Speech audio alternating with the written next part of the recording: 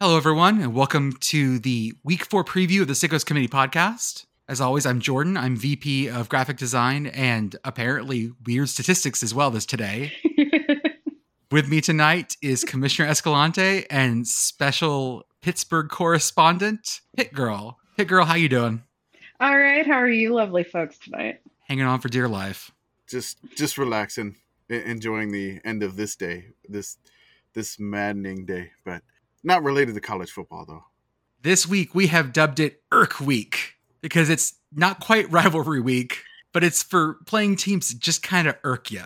Teams that just sort of like get under your skin, are weird, are those rivalries that either you dread because they're always gross or because they're just sort of the thorn in your side. Also, a really weird mix of games because some teams are like getting in the conference schedule, like Pac-12 is taking off into conference schedule. But then we have things like Toledo traveling to San Diego. So, okay, that's happening too. And it's not like other MAC teams are playing MAC games. Like, they're playing MAC games. It's just this weird combination. We're not quite in conference schedule yet. No, it's a weird amalgamation of games. So some have jumped into conference play, as you stated, and then some are just playing these weird, like Mountain West versus MAC matchups, which... We need more of those. I mean, it's a lot of fun. Just looking at the schedule, it's a lot of fun, but it's weird. And then there's like the rivalry games that were like rescheduled that used to be at the end of the year, and then now they're at the beginning of the year. So I feel like with the conference realignment and stuff, these standard rivalries that you used to have around Thanksgiving are going to change a little bit. And this is kind of a few of those that have changed. Some are normally in the beginning of the year because they're out of conference, but ones that are actually in conference being played this early, it's just kind of strange.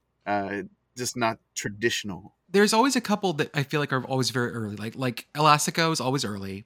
Yeah. Colorado State tends to be early too, if I remember correctly. It's usually week 1 or 2. But then there's like this set that's like week 3, 4, 5, where, yeah, okay, every Big Ten game's a rivalry. Okay, every SEC game's a rivalry. But I'm talking about some other ones. So this is going to be an interesting tasting menu of a bunch of games we find interesting, but also those irksome games. Games that just sort of really, it's Irk Week. Those 2 hard K sounds at the end are great. Mild annoyance all the way around, just in terms of scheduling and in terms of individual games. That's where we're at right now. Live your best life. We're going to open with one that we are extremely concerned about.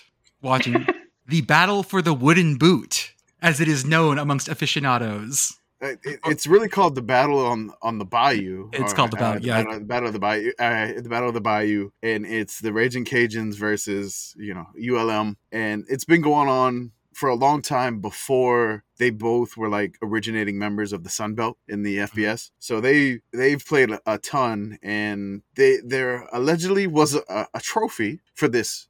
It's called the Wooden Boot, and we tried to scour the internet to find a picture of this wooden boot that they supposedly play for. And so I spoke with like a northeastern Louisiana news star, somebody used to work for the news star in Monroe, and he had some clues on where this wooden boot was. There was actually a picture from the 2002 very grainy old newspaper clipping of somebody's allegedly holding the boot, but it's not like a clear picture, so you can't really see it.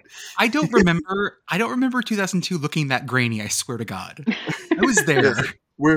I was at that game. I'll just say that. I was at that game. Was that game very grainy in your memory? It may have actually been. No. She may have been. Yeah, hold on. Maybe. No, thinking about it, I don't. 2002 might have just looked like that. Did it? You never know. I guess every time I go back and watch something from TV from that time period, it's for that like pre-HD moment where I'm like, wow, we used to watch TV like this, or watching sports from 2002. Yeah. And going like, I can't see anything. And this was supposedly good at the time. Right. So I spoke with, I basically in the Twitter mentions, in this situation, supposedly a former ULM coach has the wooden boot with him in his house outside of Farmerville, Louisiana, in Lake Darborne. I think I may have said that right or wrong. I apologize. Whatever. I said it correct. All right. In this situation, I don't know what former ULM coach has it. There's like 3 around the time. Okay. So it could have been Charlie Weathersby. I believe there was Todd Berry involved. And then there was the one from the 2002. I'm trying to remember his name. from that game because we could actually have confirmation of it.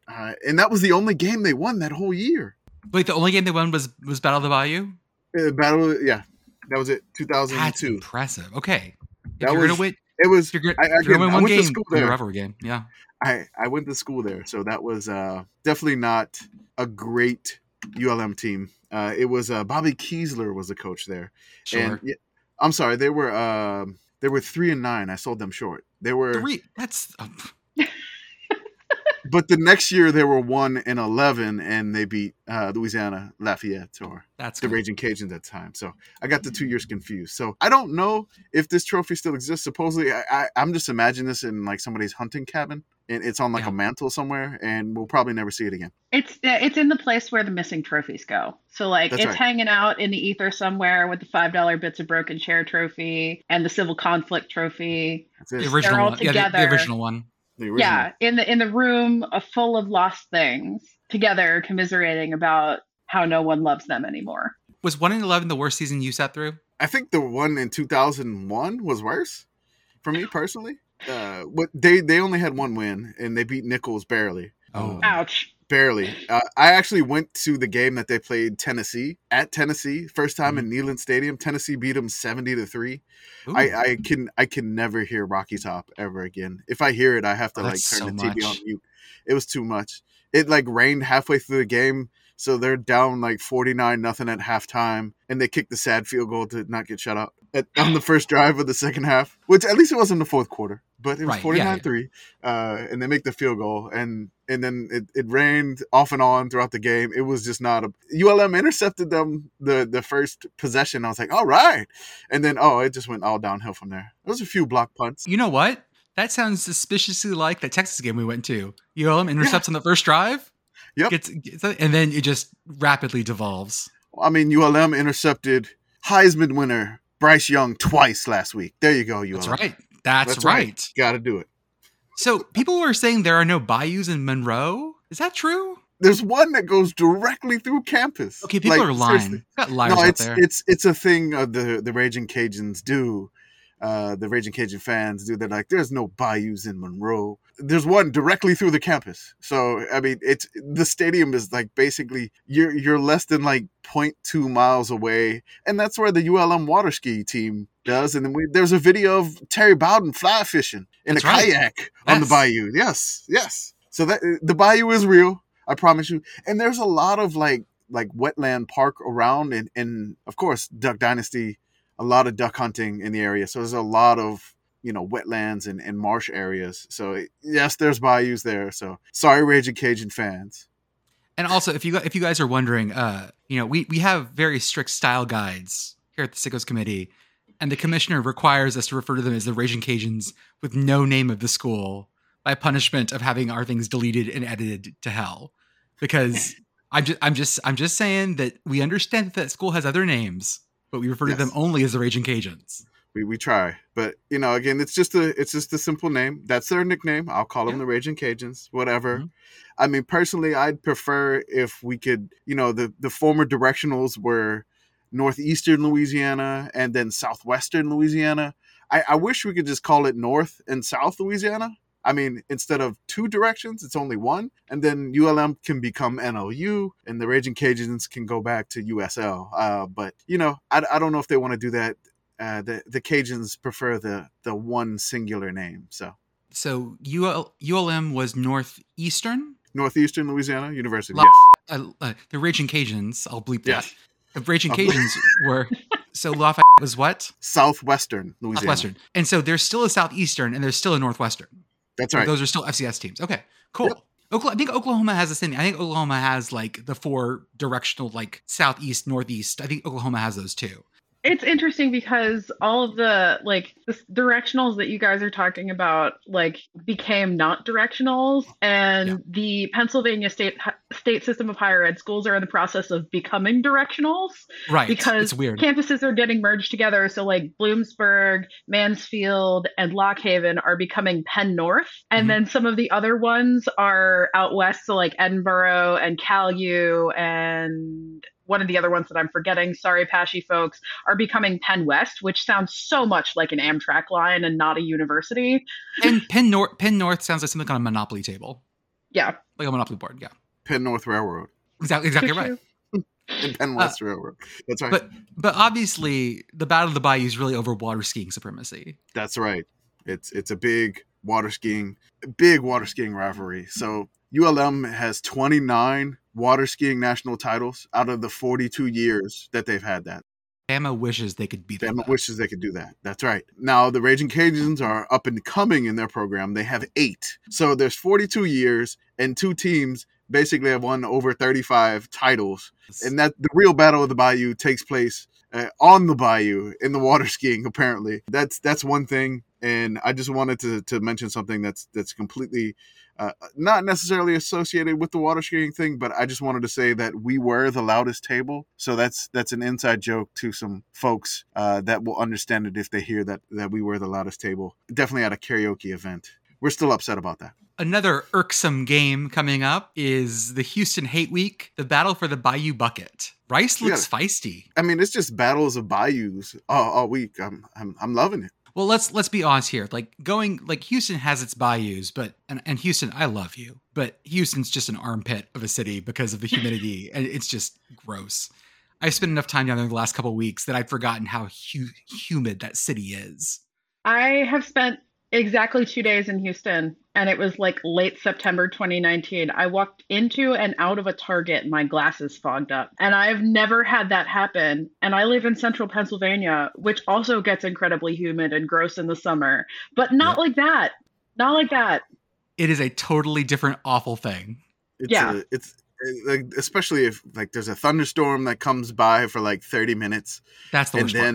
And then you step outside after that thunderstorm, just steam rising everywhere. It's nuts. And you're a little damp there. So the Bayou Bucket, I mean, like, is there something in the bucket or is it just a bucket? I assume it's empty, but I assume Dana's going to use it for something if he wins it.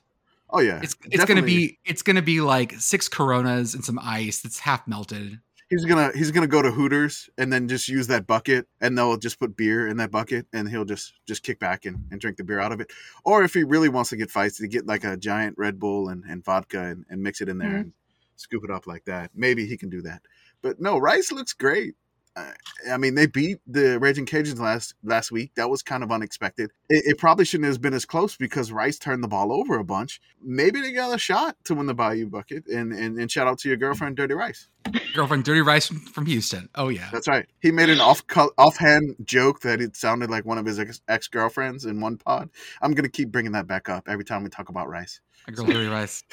Every podcast is somebody's first. That's right. I gotta repeat that. It is at Houston Stadium, so it's not at like the cavernous, falling apart Rice Stadium, which is going to hurt the Rice crowd. Rice, the thing about Rice's stadium, I think it's still true, is that if you took the tarps off and used the full, I think the upper deck is actually condemned at this point too, but you could actually fit every Rice alum living and dead in that stadium. Like Rice is a tiny school, like undergrad, it's like 3,000 people, maybe 4. Oh, yeah. So it's tiny. It's not like Tulsa small. Like Tulsa's the smallest in FBS for sure, but it's small. And they built that Rice Stadium. It wasn't a public works project, but it was built in like the 50s, and it was built like they hosted a Super Bowl there. Like it's a big ass stadium. I think they hosted multiple Super Bowls there. Honestly, I think it was just one. Just one. Okay. I think it was just one. I got that confused with Tulane Stadium then. So it may have been. But they hosted a Super Bowl there. Like it's a giant stadium for what it is. I think the top deck is condemned at this point. Like it is way too big for what Rice needs. Eventually they will bring it down, but I think it's a landmark, which is also the problem. So Rice's stadium is the new Legion Field. You heard it here first. There we go. I would not be surprised if there were bats and possums and probably undergrads living there at this point. maybe some owls. If we travel up I-45, we get to the other Hate Week in Texas, the Battle of the Cast Iron Skillet. TCU and SMU. I didn't realize it, but I am wearing my TCU home field shirt today. Oh. Again, not a sponsor, just own way too many of their shirts. Same. Friend of the pod, home field apparel. Exactly. Friend of the pod. If we keep shit talking Indiana, they're not going to be a friend of the pod much longer, just so we're clear. This game is extra spicy because of what happened last year. TCU let go of Gary Patterson, who they'd already built the statue for, or at least were on their way to. Gary Patterson had his purple frog-shaped swimming pool in his backyard. And all of a sudden, he's no longer the coach there. He's wearing orange. And now Sonny Dykes drove the 30 miles across the Metroplex and is now head coach at TCU from SMU. Is this game being played at SMU? No, I think this year's at TCU, but let me double check. Okay. I think last year's was it. I know there was like a big fracas at the end, and Gary Patterson said that somebody hit one of their coaches, and then it found out it wasn't true, but Gary Patterson didn't back down from it, and it was just a weird scenario towards the end there at TCU. I lied to you. This one is at SMU. It's okay, it's at Gerald Ford, not that one stadium. That's my favorite fact about SMU. Like, their stadium is named for Gerald Ford, and you would think it's the president, but it's not. It's just some billionaire with the same name, Gerald Ford, and he's the reason for the stadium. Extra funny and extra confusing because Gerald Ford, the president, played football for Michigan. Mm-hmm. So it throws people off every time they see it. So when somebody watches the game, they're like, Gerald Ford, is it that Gerald Ford? No, I still do that, the Gerald Ford double take, which is weird. But do you guys know why it's the cast iron skillet game? I do not, and I would love to learn. I do, but please inform the representative from Pitt. So basically, the way the story goes that some SMU fan at a tailgate outside the stadium was cooking frog's legs in a cast iron skillet, as one does. And the TCU fans thought that was so uncalled for and uncouth that they bet the skillet, and that became the trophy. I love it. 10 out of 10. Right. Like again, we're back at the best trophy is shit nailed to a board. Yeah. It's a cast iron skillet with like a plaque on it. That's great. It's not the Heroes Trophy. It's not the Heartland Trophy. Whatever. Like, those trophies are just generic weird things. This is a thing. Love it. It's a little bit extra spicier since Dykes went to the other side. Also, there's some recruiting things where one side was trying to get one recruit and then he went to the other team. So that should be fun. It's always a pretty wild game. I've been to this one. I've been to this one a couple times. Yeah. Since I lived in Dallas, and it's a lot of fun to go to. The other thing is we're back to Swag SMU. Yeah, I am so happy to see Swag SMU back because, like, as an ACC fan, I cannot and will not ever get behind like the U, but Swag SMU doesn't affect me. So, like, pony up, my friends. Mm-hmm. Full swag, they're back. Yep.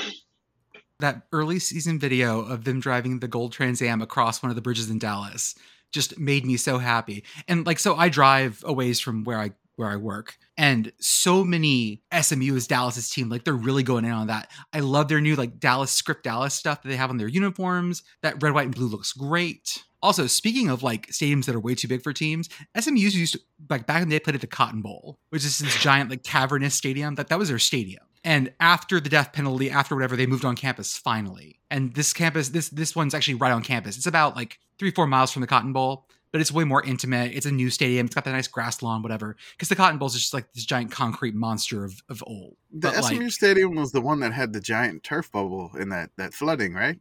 It did. That one flooded. And then all the TCU guys were like, our drainage is great, blah, blah, blah. That was, again, maximum pettiness. They're talking trash about drainage. You gotta love this game. Again, irksome. That right. Thorn in your side. Next one we have is the West Virginia Tech game. That is on Thursday? It is on Thursday. You know, we miss our weeknight Maction, but I guess I'll take this on Thursday. This is two fan bases that are incredibly uneasy coming into this game. West Virginia fans are about ready to launch Neil Brown into the sun, and Virginia Tech isn't quite sure where they're landing either. So I don't think anyone ends up happy in this game. I'm going to enjoy this game tremendously. I can't imagine why. No idea why you love this game. It's just a bunch of schadenfreude here. Yeah, this is going to be delightful, especially if Brent Pry manages to get Neil Brown fired. No offense to the WVU contingent of our listeners. One of you in particular, you're great. I'm sorry, but also I'm really going to enjoy this. Yeah. Hi, Beth. I know you're driving probably to class right now, or driving back from class when you listen to this. Yeah. If we get Neil Brown fired, I think you'll be okay with it. I don't think anyone. Actually, I think like all our WVU listeners are going to be fine if Neil Brown gets fired with this game. That buyout is huge, but it is. It goes down on January 1? No. That's the Georgia Tech one. Oh, that's right. Damn. That's right. Getting all these buyouts confused because the coaching carousel has already started, and we're just in week 4. This is the Black Diamond Trophy. They say it's for Cole because it's like the Cole thing. But I'm not a skier, but honestly, when I think Black Diamond, I think of skiing. I don't think the West Virginia, Virginia Tech fan bases do a lot of skiing. I don't know. Making assumptions. I mean, is there like ski resorts in the Appalachian Mountains? Yes, there are some. Yeah, there are some. There are some. The ones that I can think of off the top of my head are in Western Maryland and in parts of Pennsylvania, not in West Virginia, but I'm sure there are some in West Virginia as well. So, but as the Appalachian adjacent person in the chat, True. This is very much a Cole thing. 100%. Cool. So it's not Black Diamond skiing, stupid sexy Flanders, anything like that. Okay. Going on from there, another ACC classic that isn't a rivalry, but feels like it should be one. Virginia and Syracuse. This is one of those, like, if this was on the basketball court, can you imagine, like, the Virginia defense versus the Syracuse 2-3 zone? Nobody would score. But I have a feeling in this game it's going to be the complete opposite, I think. There may be a lot of scoring here. When I type into Google Virginia Syracuse without football, it really brings up the last basketball scores. All right, who won? I figured it's one of those, and then they're orange and blue, the same colors. I mean, same conference. I'm interested again, and we still have that question that nobody can really answer. Is Syracuse good? But if they win this isn't going to answer it either. It won't answer it. So if they lose, maybe, I don't know. No, maybe it's weird. I don't think so either. Because again, like, we're at that point in the season where the transitive wins have gotten really bizarre. Like, they were bad and they've gotten worse because ODU dropped one to Virginia last week, and ODU beat Virginia Tech, and so the chain just gets weirder and weirder as it goes around. And now we're at the point where now this is in the Dome. Mm-hmm. Virginia's traveling to Syracuse, so the Dome is a rough place to play. We all know that. It gets loud in the Carrier. No, not the Carrier Dome. Whatever it's called. It's the Carrier Dome. No, it's pronounced Carrier Dome. It's pronounced Carrier Dome. Right. Yeah, that's right. It's not Heinz Field. It's Forbes Field. Exactly right. No, it's Pitt Stadium, actually. Pitt Stadium. That's right. Yeah. One thing worth pointing out about Virginia Syracuse, though, is that they've actually only played 5 times because despite being in the same conference, they are in opposite divisions. So this is just like generally weird. I was trying to think if I remember the last time Syracuse played Virginia. Off the top of my head, I don't. I know that it has to have been since 2013 because Pitt has gotten all the way around the conference in that amount of time, which means that Virginia and Syracuse have to have also. 2015. 2015 was the last time they played. I believe you. They played in 75, 77, 2004, 2005, 2015. Cool. Big conferences are so weird. God. Just use pods. We're switching to pods. The ACC is switching to pods. Yes, you are. This is the last year for coastal chaos. So that's, we'll pour one out for the coastal, but at least y'all will see other teams more than. Now, you guys want to talk about an irksome game. This isn't Texas's biggest rival.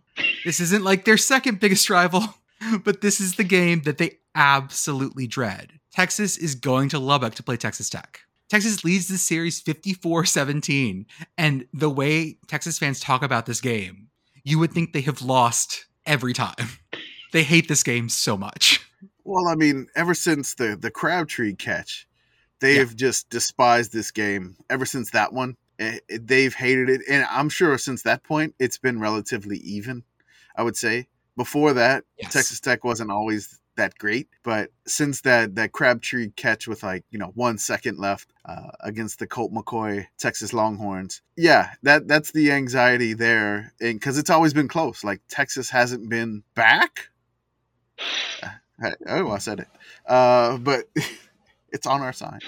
No, but it's just one of those that it's just nobody really likes going to Lubbock. It is the most geographically isolated school in the Power Five. Like, it is. It's just several hundred miles from anywhere, from what I hear. Which it is, and the drive there, not beautiful. Not gonna lie to you, it's kind of just nothing. There's nothing out there, nothing. I think you remember the George Strait song, like, Amarillo by Morning, where he drives from like San Antonio to Amarillo, which, you know, Lubbock is essentially on the way. I've made that drive.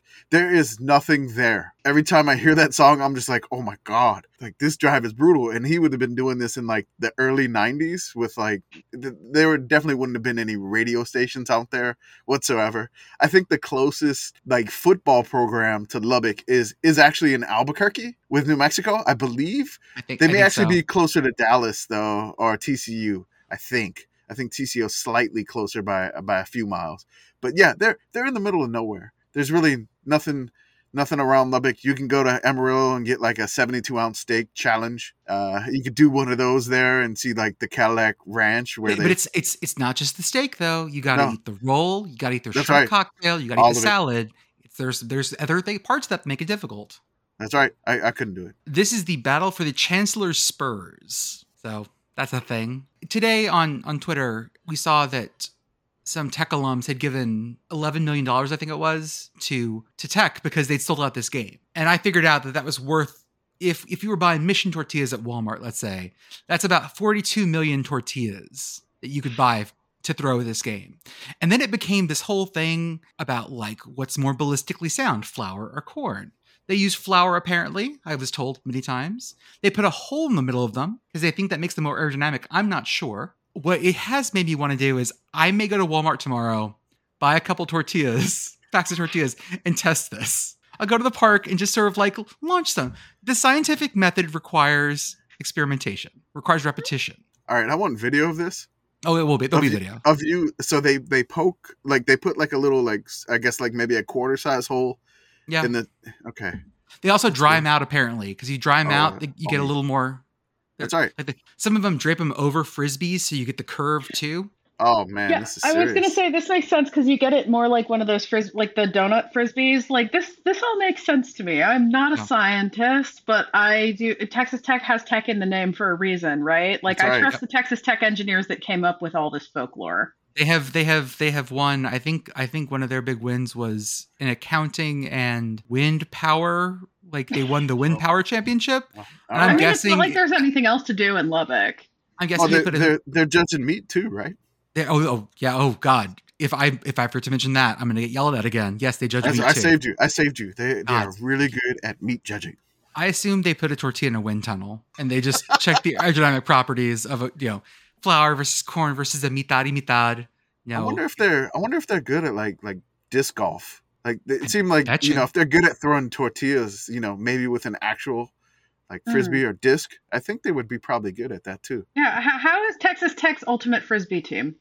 Yeah, I know that Mizzou won the disc golf contest last year, men's and women's. I remember this. Oh. Okay. Again, God, that those graphics will always be burned in my head for like the next year until we replace them for next year. That's right. Shout out to WVU's cricket team, the most incongruous winner.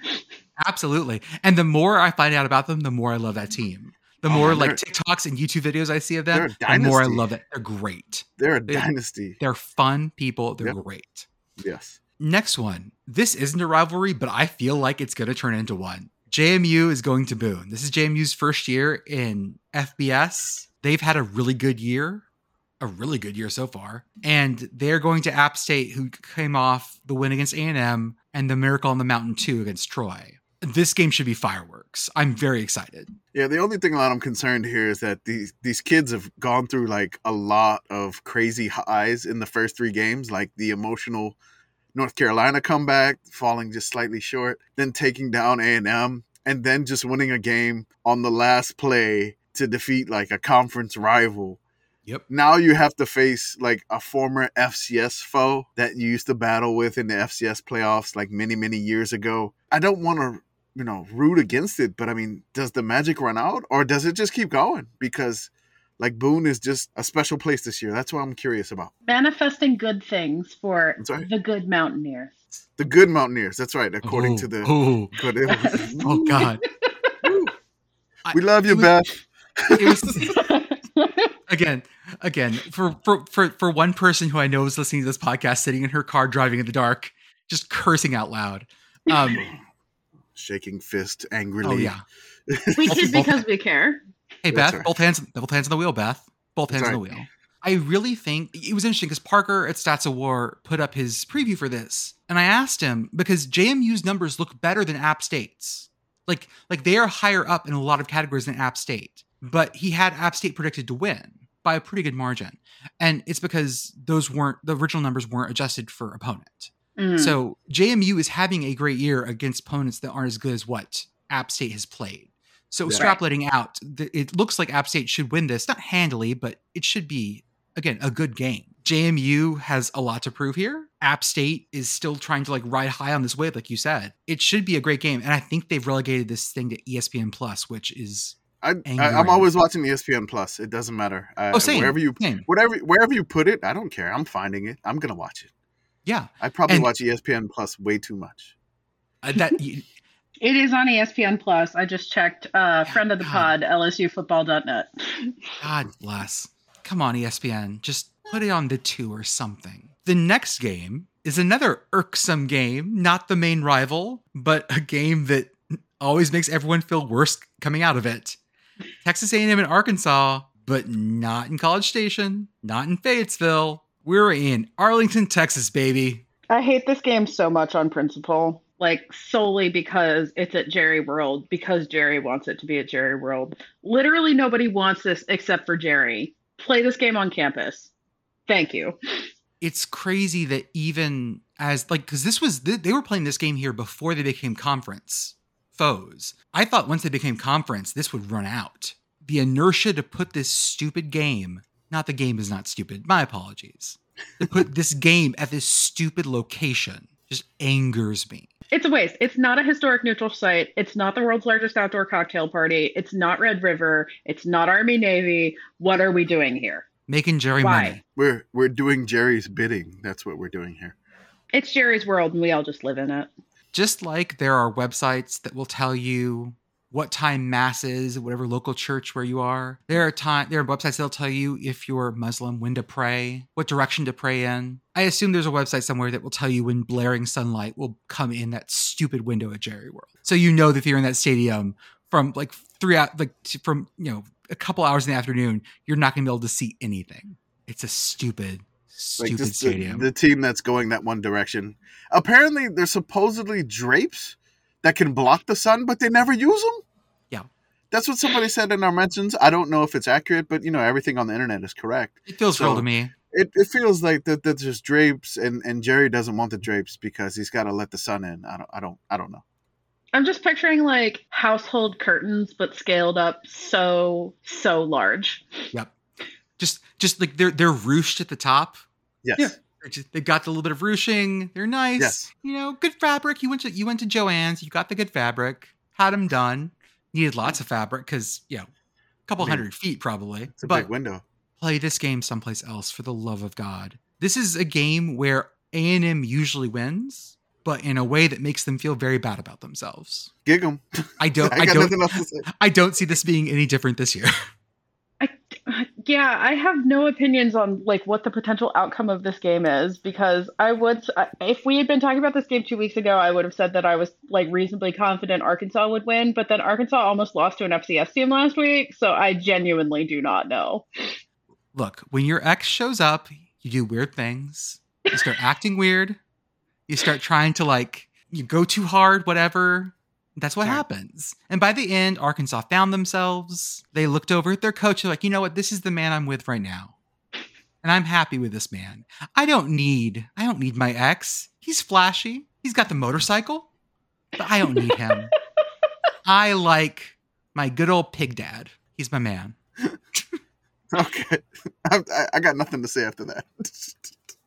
This next one also feels like a rivalry that should exist. There's no trophy or anything, but just emotionally, this feels like a rivalry. Southern Miss at Tulane. This feels like two Southern schools pretty close by. They played every year from 79 to 2010 until Tulane left the conference that they were in. And Hattiesburg and New Orleans really maybe 2.5 hours away. My sister's a Southern Miss alum, so we used to go to these games all the time. And this should be kind of interesting. Southern Miss basically owns the series relatively because in that time, 79 to 2010, Tulane was really not very good. and really they struggled to win. And Southern Miss was one of the top, like, group of 5 teams in that time frame. So Tulane's projected to win this game. However, Southern Miss head coach Will Hall is the former offensive coordinator of Tulane from, I believe, 2 years back. So this should be a little bit interesting. It'll be a homecoming. There wasn't like any like hard feelings when he left. As far as I know, he left Tulane to get his own head coaching job there at Southern Miss. So it should be a fun game. I hope Tulane doesn't have a letdown after that big win and knocking off Kansas State last week. Was this the year of 3 head coaches at Southern Miss when he got that job? No. Was that the year when Southern Miss went through like 3 head coaches? It was after all of that. That's right. So like there was 3 interims or whatever. It was the COVID year, I think, where like the first guy was there, got fired. Second guy the interim was there, and then he left to go to Austin P like a week later. And then they hired. No, they didn't hire him after the season. They had another interim, so they had 3 total coaches, and then he came in after that. For fans of Roman history, this is very much like the year of the 4 emperors. So very very similar, except in Hattiesburg, same thing, really. I asked this question today on Twitter because I wasn't sure about it. Florida Tennessee is happening this week, and I was like, is there a trophy or a name with this thing? And I Googled it, and it came up as the 3rd Saturday in September. Now, I know for a fact, I'm not quite old enough to be cognizant of when the Alabama game was always played in the 3rd Saturday of October. I know that was like a thing, but that's the name of that game. It is still played on the 3rd Saturday of October. It usually is. It wins occasionally, but it's close. I have never heard of 3rd Saturday in September. Yeah, and that's not a thing. The only thing people were saying was like, well, it was in the NCAA That's NCAA it. games. That's the only thing that I could see. It was in the NCAA football games, and that's what they called it. But it always takes place on this day. It's always the 3rd Saturday in September. I don't necessarily know if it's an official rivalry game. I mean, like rivalry named game. Yeah. I know Florida and Tennessee hate each other, but there's other rivals, of course, that other teams hate slightly more, but they just don't like each other. And it's one of those point of pride games for Florida to win, but it's always madness. I feel both fan bases kind of dread this game, and both go in negative, like, oh, no matter how we're going into this game, for some odd reason, the other team is just going to win this game. So both fans hate this game so much because they all think the worst is going to happen to their team. And a lot of the time it does. Yeah, I really enjoy this game because it's not an anxiety bowl in the way that Stephen Godfrey means it. It's like a creeping dread bowl, right? No matter what, Tennessee, like the 98 Vols could be back and Tennessee fans would be convinced that they were going to lose this game. And the same thing, like the mid-aughts Florida teams could be back and Florida would be convinced that they were going to lose this game. 10 out of 10, no notes, as a neutral, delightful. This is the one that Steve Spurrier always used to have, like he'd put on his true hating ass Spurrier hat. What was his favorite? You can't spell citrus without UT. Without UT, that's right. Right. So Spurrier was always shooting fire at this one. He's still like needles Peyton Manning with this one. Like, you never beat Florida. Like Peyton Manning, 2-time Super Bowl champion. Like how many time NFL MVP, never beat Florida, and Spurrier just keeps prodding. Doesn't matter. That's why I would do the exact same thing. Oh yeah, that's it. It's just irking you. That's it. They're irking you. I'm also I just put this in the show notes. I'm declaring this next game a rivalry. Vandy Alabama week. Vandy is on fire right now. And if they've got a chance to take down the Titans, it is this time. I want to say I believe, but I really don't. Vandy, I love you. I believe in you, but only so much. So I believe Parker's projections. So Parker's projections, ULM versus Vandy, that ULM had a 0.03% chance to beat Bama. This Not week, zero. Not yeah, zero. That's right. This week it's 0.09 for Vandy. Okay. So also not zero. Triple the chance.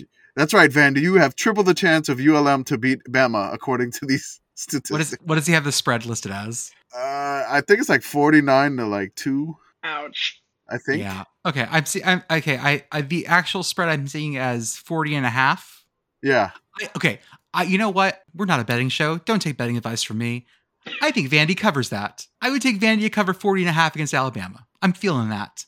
Anchor of Gold, if you're listening, this is me on your side, okay? I have to say in every podcast, the vaunted Vandy offense. Yes. If you look at was it Parker who put it out, or was it CFB numbers? I can't remember. Did an EPA did like a defensive EPA versus offensive EPA? Vandy is not in their usual spot in the bottom, like the bad quadrant. Vandy is slightly in the like all gas no brakes quadrant. This is a better team. Love all gas no brakes, Vandy. Yes. Never mind. I have hope. Go Vandy. It'd be fun if it's like a shootout. That'd be great, like 49 to like 21 or 28 or something. That'd be fun. That is a shootout. That is honestly got a shootout for Alabama. Yeah. Nick Saban would be furious. He'd get a lot of film to watch. But I'd love to see Vandy put up like 28 points or something. That'd be great. I'm going to declare this next one a rivalry as well, because last year these two teams played twice. That's right. New Mexico State and Hawaii. Last year they played 2 times, once at the island, once in Las Cruces. By the way, you can do that. Like a lot of people were surprised by that. No, that's a thing you can totally do. There are no rules against that. Teams don't usually do it, but you totally can. There's no rules against a horse playing football. This game is going to be on Flow Sports. And also, this is going to give us a pretty good data point, I feel, about the bottom of FBS. There has been, I've been caught up in a couple conversations, and they always loop us in because we watch teams that are not great sometimes, about who's the bottom of FBS. And I keep bringing up like FIU as a team that I think is really hurting this year. And a lot of people think Hawaii is it. I don't think so. And I think this game will prove it. I think Hawaii wins this in Las Cruces. It's going to be a good one. Honestly, I think they're 2 relatively evenly matched teams. Hawaii has still not thrown a touchdown pass all year. Oh, God, is that true? That is true. Uh-oh. Enjoy that note. I feel all of a sudden a lot worse about my prediction. Ooh, okay. I just wanted to say that. I'm glad you made your prediction before that note. So, yeah, definitely. I feel like it's going to be a great game.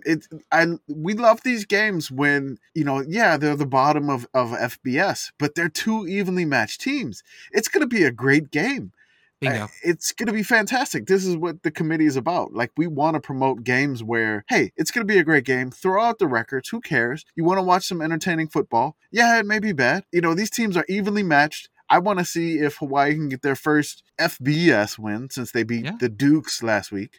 Shout out to the Dukes backup punter. I just want to say that I did post his 14-yard punt. I mean, when you get a backup punter for an FCS team, it's never really a good sign because their punter got hurt in the game. But shout out to the backup punter. With the ref cowering. Yes, trying to cover that's his right. head. It was great. It was a 14-yard punt. He's like 5'9", 200, whatever. You got to punt. You in Hawaii. So unexpectedly, but you did that. You could always take that for the rest of your life. Hey, I had a punt in Hawaii once. So Duquesne got to go to Hawaii. So like, who's the real winner here? They got paid to go to Hawaii. Hawaii paid them. Hawaii paid them, I think, $215,000 to go out there. It wasn't a lot, but it was enough to like a vacation. It wasn't Kent State ride to hell money, but it was good. Duquesne, stay winning. UMass and Temple is a game that's happening this week. Oh yeah. This is another good data point about the bottom of FBS. You know what? It really is. See, last week I thought Rutgers was going to just like smack around Temple, and they didn't, which tells me Temple may be a better team than I think they are. Because that also made me that Duke is actually way better than I think they are. That's a scary thought. We're back to this thing of like Duke may be good, and that's just emotionally something we're all going to have to deal with eventually. They showed signs of life against Rutgers. I think they should handle UMass. UMass did beat Stony Brook last week to get their first win in the second coming of Don Brown, right? The Seawolves. Oh, the Seawolves. That's right. I thought you said She-Wolf out of that Shakira song for a second. But, look out, there's one in your closet. I'm sorry. I'm recording in the closet again. So just open up and let her breathe. I'm gonna stop. All right. But no, one fun thing about Temple, I didn't realize that Kurt Warner's son is Temple's quarterback. Oh, seriously? Yeah. Hall of Famer Kurt Warner's son is Temple's quarterback. I found that out this week. That was very interesting. I had no idea. And then like somebody sent me a picture of like Kurt Warner and I forgot his wife's name.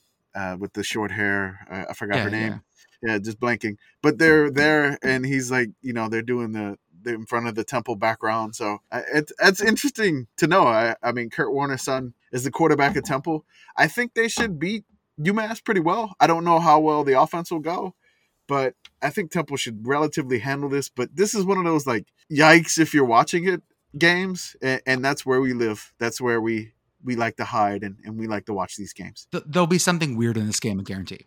I briefly considered going to this game, but Ooh. I actually have a Temple friend and a Wisconsin fan friend who's going to be in town, suggested attending this game to them, and we are electing not to go because the ticket price is a little too rich for our blood. So Wait. How much is a Temple UMass game going for here? I was told that the ticket price via our Temple alum friend was $25. It is as low as $9 on StubHub as of today. There we go. That feels more correct. Yeah. 25 is a little like, a little steep for this year's Temple football. For Temple UMass, but $9 on StubHub, is that with or without fees? That I think that is the like quoted fee, so I assume, or quoted cost, so I assume that is without fees. With fees, you're probably looking at 25. So I wonder if you could just show up to the stadium because they're playing in Lincoln Field, and there's no way that's sold out. That like people would just hand you tickets to go in. It is absolutely not sold out. Having attended a Temple game when they are less bad, it is very much not sold out at the link. Philly guy just handing you a cheesecake. Here's a cheesecake and some Temple Two Temple tickets put inside of it. That's right. Everyone knows. Go to Geno's. That's right. I'm sorry. Look, hey, Penn runs that town. I've been very clear on this podcast that Penn is the best team in that city. I will fight for the Drexel Dragons. I will fight for those Drexel Dragons. Nope. Go Quakers. Fighting Quakers. Oh. This next one is a game day that was stolen from us. Duke is going to Kansas. Battle of the undefeateds. Battle of the surprise undefeateds. This feels like a college basketball game day. At least I'm told that. Again, my interest in college basketball shows up like February-ish, but I appreciate people who start their religion mid-football. I just can't do that many things at once. This game should be a lot of fun. I don't think anyone thought that. Before the season, you're thinking both of them are 0-3 coming into this game. Now they're both 3-0. So it's very sickos in a good way. I'll say that. So, you hear sickos, you think it's automatically negative because the word sick is in that. But no, this is just like you want to be the sickos guy just watching Duke at Kansas. Like, yes, like Duke at Kansas, both undefeated. Come on, game day. We all tried. I mean, every like college football account, like Reddit, I think the no context guys. I mean, everybody's like, go to Lawrence for this one. And this was the one, like, again, if we had a Sickos game day show that we could travel or somebody would pay us, we'd definitely do that. Again, we'd be out there, just celebrating with the Kansas football fans. On the bright side, this game is the big noon Saturday game of the week. So, is it? Oh wait, no, great. It's not. I'm sorry, it's on FS1. That's fine. Oh no, it's not. Whatever. Michigan is the big noon Saturday game. This is garbage. Everyone hates fun. Oh my God, we all hate fun. Somebody sponsor us, Flow Sports. We'll travel. Team One Sports app. I don't have the money. There we go. We will happily be the Flow Sports version of College Game Day. Yes, we could do it. We'll do it. Flow Sports. We need to lower that monthly price. Like $20 a month is a little bit too much. Maybe we'll charge everyone $10 to come and stand behind us. The Flow Sports model. Okay, got it. I don't have anything to say about Arizona at Cal except Arizona, Aussie's coming for you. All the Aussies are coming for you. Oh no, not again. Are you going to generate more? Of course I am. The multiverse of Aussie is coming for you. Iowa at Rutgers should be a rivalry this year. Yes. This is the battle of the Aussie punters, and I am so hyped for this. It's in Piscataway under the lights. Under the lights in Piscataway. It's going to be so good. It's going to be great. It's going to be just punts. It's going to be, I think Parker had this at like a 23-point total game, maybe. So it was 19-10, I see. And so the original over-under was, I think, 35.5, and I think it's dropped down to like 32.5. That's the move. That so like all the bettors were like, oh, 35.5. There's no way. Everybody's taking the under, and then Vegas had to shrink it down. We had the graphic. I think I forgot the name of the person that made the graphic, but that was fantastic. I think it was an actual graphic design person where it's like the two punters and it said get Punterstruck, and I immediately went to the song, the AC/DC song Punterstruck, and then somebody actually wrote lyrics to it, and like I was just like he just like punter, and it's punter, and I'm like yes, I was born. No, I'm gonna stop. I can't Beautiful. even sing it. And just like. And like he had like lyrics, it's like my drive stalled. And I'm like, it's just like I can't sing this at all. And just him actually writing the lyrics, I think it was at Hey Jonesy, definitely just beautiful work on writing the version of Thunderstruck for Punterstruck. So maybe we have to get some video of punts from this game and play Thunderstruck behind it. I'll do that. Along with the Kansas at Duke. Somebody suggested the Kansas at Duke highlights of football, but we put the round ball rock behind it. Yep, we got that too. Da, da, da, Yep. da, da, da, da. And then like da da da da ba ba ba ba ba basketball. Like the SNL skit. Moment. One Yeah, shining shining moment. That'll moment. work. Now, guys, we're going to get into some heavy analysis here. The Rhode Island Rams are heading to Pitt. Take on the Pitt Panthers. The Rhode Island Rams, of course, are under their ninth season under Coach Jim Fleming. Jim Fleming there is 25-58 at the Rams, having a rough time in his ninth season, but Rhode Island's willing to give people a long leash, do their work there in Providence. Let me double check if that's in Providence. I believe so. I think there's only one city in Rhode Island, but it's probably whatever. It's probably Providence. It's fine. Ooh. What do I know about the Rams? Well, the Rams' colors are Keene blue, navy blue, and white. And their mascot is named Rhodey the Ram. So Rhodey the Ram in his Ramily, hashtag not that Ramily, is Not heading Fordham, no. Not Fordham, is heading to Pittsburgh. Pitt Girl, how you feeling about that? It is. I mean, it's an FCS team, but I'm a Pitt fan, so I can't actually casually say that because that has happened. Shout out to Youngstown State. But seriously. The main topic of discussion in Sickos Committee Light for this game is that Nate Yarnell, starting quarterback last week, third stringer for Pitt, helped win the game against Western Michigan, and is the ACC Rookie of the Week. I found out actually after that game or during that game that he had not seen any live game snaps since he was a junior in high school. But the best part is why. And he didn't play as a senior because he broke his thumb. He got in a fight with a linebacker. And the actual quote is Pat Narduzzi on Nate Yarnell's injury from senior year of high school. Quote, got in a fight with a linebacker and broke his thumb. So he's got leadership qualities. He didn't crumble. He wasn't nervous. He fights linebackers. He looks nice and mild-mannered, but he's angry inside. 10 out of 10, future Heisman winner. Right here. You heard it here first. So Pitt, so gritty. Yes. A gritty boy. Lunch pail, the whole thing. Yep. Yeah, 10 out of 10. Go Pitt. If I could get in the mind of Narduzzi, I don't want to get trapped there like one of those do that. movies. Don't do that. No, I'd probably get trapped. Never mind. I take it back. I don't want to get in Narduzzi's mind. No, it's going to be a being John Malkovich this. Worth noting also that Pat Narduzzi played for Rhode Island, so that is probably why Rhode Island got scheduled. Yes. It's a hate game. Is he going to throw the game? Giving it up for his alma mater. What's the spread? We're gonna take the Rhode Island Rams, and there's other cities in Rhode Island. How dare you not know Warwick, Rhode Island? How dare Newport, you? There's Newport too. I just thought of more. How dare you not know North Providence? In the interest of full disclosure, Rhode Island is in Kingston, Rhode Island, which I have never heard of. You want to talk about a game that's going to get lost, and a game that actually is our favorite kind that we just talked about earlier, Mac versus Mountain West. Michigan State. Oh, my God. I'm going to get people so mad at me.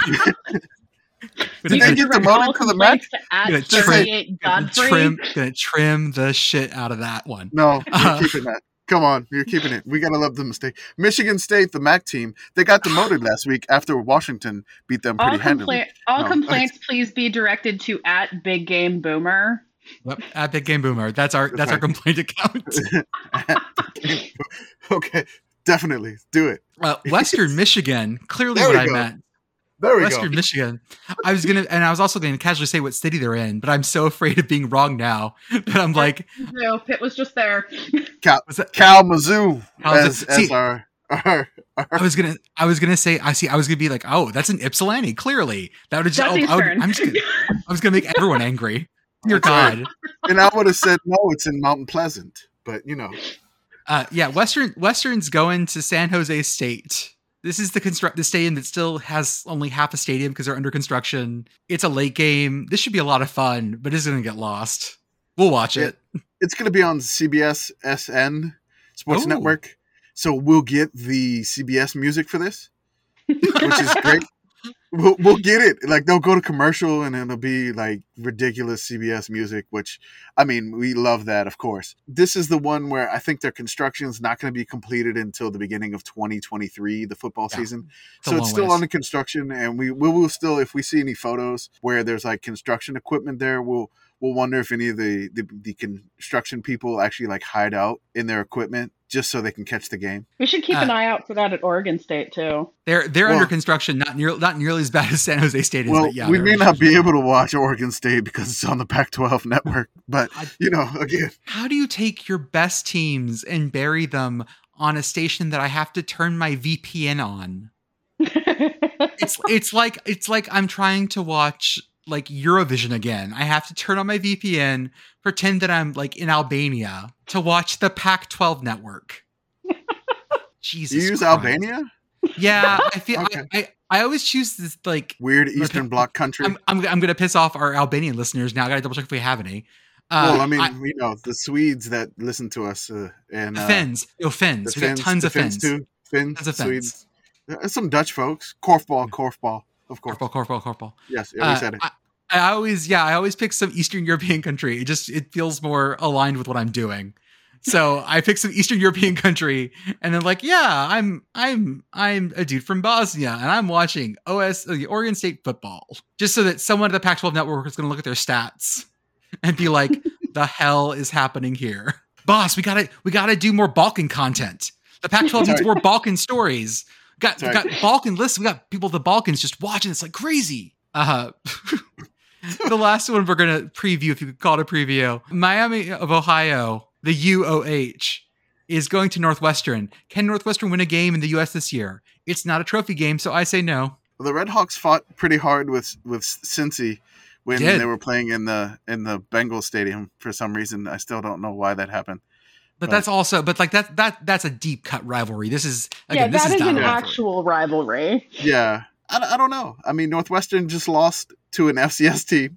There's no trophy at stake for Patty Fitzgerald. Can the Red Hawks do it and make Northwestern 1-3? That'll be. If somebody was saying Pat Fitzgerald's on the hot seat, I'm like, there's no way this dude is on the hot seat. Like he's coach for life. Like he's only 47. They're not firing him until he retires when he's 73. Yeah, he's Kirk Ferentz 2.0 in some ways. We want to talk about a couple more things. The Big Ten coaches video that released today. That was weird. That was very strange. It was a video where the Big Ten coaches had to pick a celebrity to play them in a movie. And so there was some interesting answers. Brett Bielema said that he wanted Kevin Costner, even though he did admit that he's probably past that now. Patty Fitzgerald, of course, he wanted Tom Cruise. Jim Harbaugh wanted Brad Pitt, along with the Purdue coach, Jeff Brom. Mel Tucker wanted Denzel. And then you get to the end of the video, it's Wisconsin head coach Paul Christ or whatever. I can't even say it right. I know he's former Pitt coach, so I said it wrong. He just looks at the camera. He's like, they would never make a movie about me. And I'm like, that is so. I felt so bad. I'm like, come on, Paul. We love you. He's right. That's right. That's such a generic man. Yeah. So I saw a suggestion from Mike Golick Jr. on Twitter, and he said Kevin James as Paul Christ. Yeah, honestly, yeah. Actually, Kevin James is Burt Bielema. I'm just saying. Oh, like get Kevin back in like his Paul Blart form. Oh yes, and I'm feeling like that's gonna work with me. Or Kevin James in his Sean Payton form in that god awful movie that I actually watched on Netflix. I still haven't seen it. I can't do asshole. it. You have to watch. I'm a Saints fan. I am not watching that shit. I am not watching that shit. I am not doing it. They all throw up together. It's hilarious. No, I can't. Again, you with the puke and like the puke 6. That is true. Yeah. And I'm not like puke humor, vomit. I am like, all right, I can't do it. I don't know what it is. Like, I get that over empathetic, like you're throwing up, and I'm like, I kind of want to throw up too, because apparently. Now, what I want from this, though, is I want an Avengers type team up movie with all of these actors that they chose playing them. But that means Brad Pitt has to pull double duty, and we'll green screen it, where Brad Pitt is both Jim Harbaugh and Jeff Brom in the same scene. There was a coach that was missing. Yes. Who might be missing from a Big Ten video? I wonder who that could possibly be. Show us the Scott Frost cut. We know it's there. You recorded this months ago. Yep. Show us the Scott Frost cut. You cowards. We're not going to steal this from, we got this story from The Athletic, and I forget who broke it at The Athletic. But in all of Herm Edwards getting fired at Arizona State, we may have ourselves WikiLeaks Part 2. There has been allegations that staffers were leaking game plans to opponents to get Herm fired sooner. Jordan B. on the Moon Crew Discord has labeled this scandal Sparky Notes. That's beautiful. That's which is high quality. Absolutely beautiful. When I tried to type it into the show notes doc, it automatically wanted to autocorrect to Spark Notes. But no, it's Sparky Notes for sure. This scandal will overtake. So this is going to be so big. It's going to overtake, just like how WikiLeaks overtook everything. Should be interesting. It's a rumor now. It may get a little bit more play, but that's kind of crazy that they wanted him to go, and they were just like, here, this is what they're going to try to do. I don't know. That's kind of a little mutiny on Herm's hands there, I guess, so to speak. Like, a lot of our ASU folks who are adjacent to us had told us that, like, things were starting to there was like the violations for like COVID visiting, like back in 2020, and like it had started to sort of like rot from inside. And I don't think Awa knew how bad it was, really. We could have guessed, but we're not, we are sports media adjacent at best. Yes, at best. At best. So we didn't know like how bad it was, and then all of a sudden I think it's going to come out more and more that like fingers crossed, not like anything serious allegations or whatever, but like just like the whole program was just rotting from the inside. Did anything ever come of all the theorization that like the AD was on the field talking to him like he was getting fired, like literally tarmacked, but like on the field? Because there was a lot of that floating around on Sunday as well. Because there's a video of like him standing there talking to the AD immediately after the game. I didn't see that. Ooh. Yeah. There's a video after, and I think Godfrey, and then on the account, we wanted one of those John Boy breakdowns. Yeah, to see if they could read the lips. I tried to read the lips myself. I mean, the only thing that I really could read well is the Syracuse girl going, "That's so fucking stupid," but and then the other guy going, "Woo!" But Woo. No, it seemed like they wanted to go have a talk after this, and I think Herm's first words I could make out from his lips is like, they whipped our butts out there tonight. And then like the hand placement on the back, that's like body language, like are they breaking up? And then I think Herm was like, okay, let's go talk about it back here. Oh god. So I mean that's what he said at the end. I don't know, I couldn't see there. And then there was like the one guy that was looking down when he gave him a handshake. So I mean, just like the body language expert that you want to read when like somebody's on the stand with like a jury or something like that. We're over analyzing the AD, school president and Herm interaction right at the end of the game. And in the background, you can see the MAC pirate flag just going across the back of the street at the same time. So it's just a great, I don't know. It's fun to watch. You definitely got to check it out, Jordan. We've all been in that situation with someone who we cared about that said, we need to go talk. Yeah. Right. And so they told Herm we need to go talk. And so Herm knew. Herm had that feeling. Hopefully Herm enjoys his retirement or whatever TV show he goes and talks on for a little bit.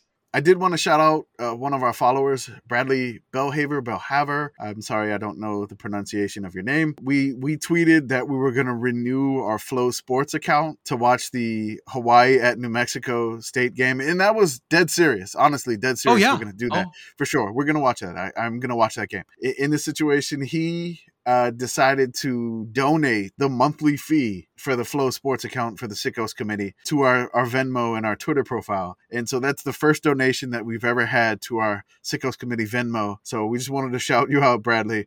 Thank you. And thank you so much for that. Hey, Kamish, are you going to show your feet? On the, there was a lot of tweets for that. So, I mean, I did say that I would put it on my sick only fans. There we go. So if that's what our account is missing, it's more feet. Just feet in general. We got to branch out. We got to add feet. I'm going to have to get a pedicure. Army streamer honestly. guy, go on Sickos Committee. Yeah. Join us. I'm gonna definitely have to get a pedicure if I decide to do that. I'll just put it that way. Okay, so the last thing we want to talk about, and we'll just do it shortly, is the past couple days, I have started posting charts and graphs more so on the account. And the part that has made me very happy is that I'll skip the technical explanation about what I'm doing, but basically the idea that these are clustering quarterbacks teams or whatever together, but I'm not giving really information about what I'm actually clustering together. And it's driving people insane, and it's making me so happy. It just makes me very happy. I immediately look and I'm trying to find, like ULM. I'm trying to find other teams. I'm trying to find their quarterbacks. I'm trying to find, who is one. I think Anchor of Gold got the good point cross about the quarterback one. Mm-hmm. He was like red, bad, green, good, blue, yes, haha, yes. Mm-hmm. So that seemed accurate there, but the other data points that you've thrown out there just to drive our Twitter followers crazy. The one that you put out with the teams, that one was great. That was great. So many of the followers were like, "Oh my God, I am way too close to Colorado. This is not good. My team is way too close to Colorado, and I don't even know what the data is. I have no idea what the data is. He's not telling me. I don't know." But it's fun to just like look at everybody's reaction. And Parker Stats of War, he's just like, this is the best data I've ever seen. This is great. And I described it to someone else as like a stew of all these other variables, and I'm just not going to tell you what I put in it.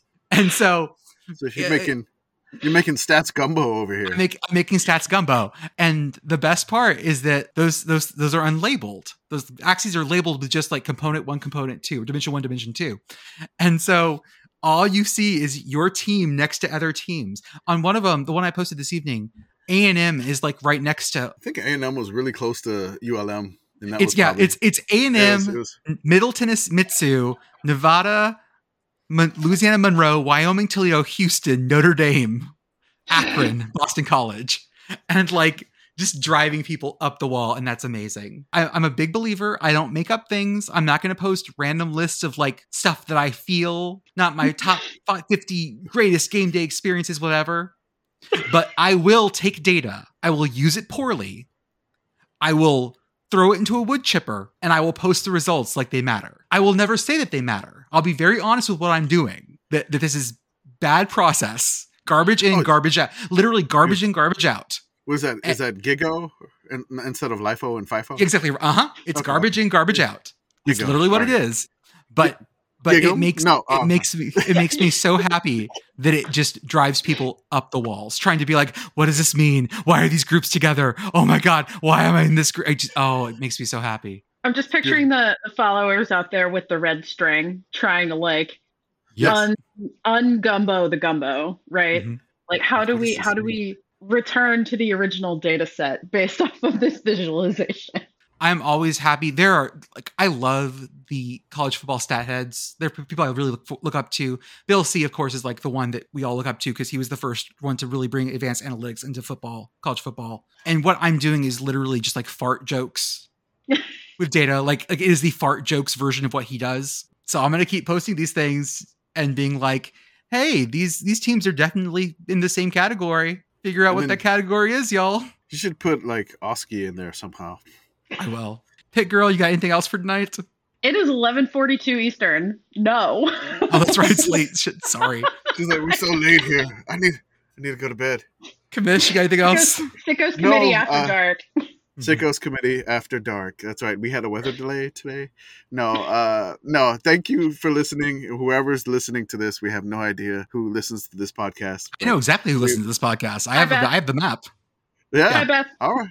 Beth. Hi, Beth, again. That's right. Shout out to my friend Andrew, who made me say we were the loudest table.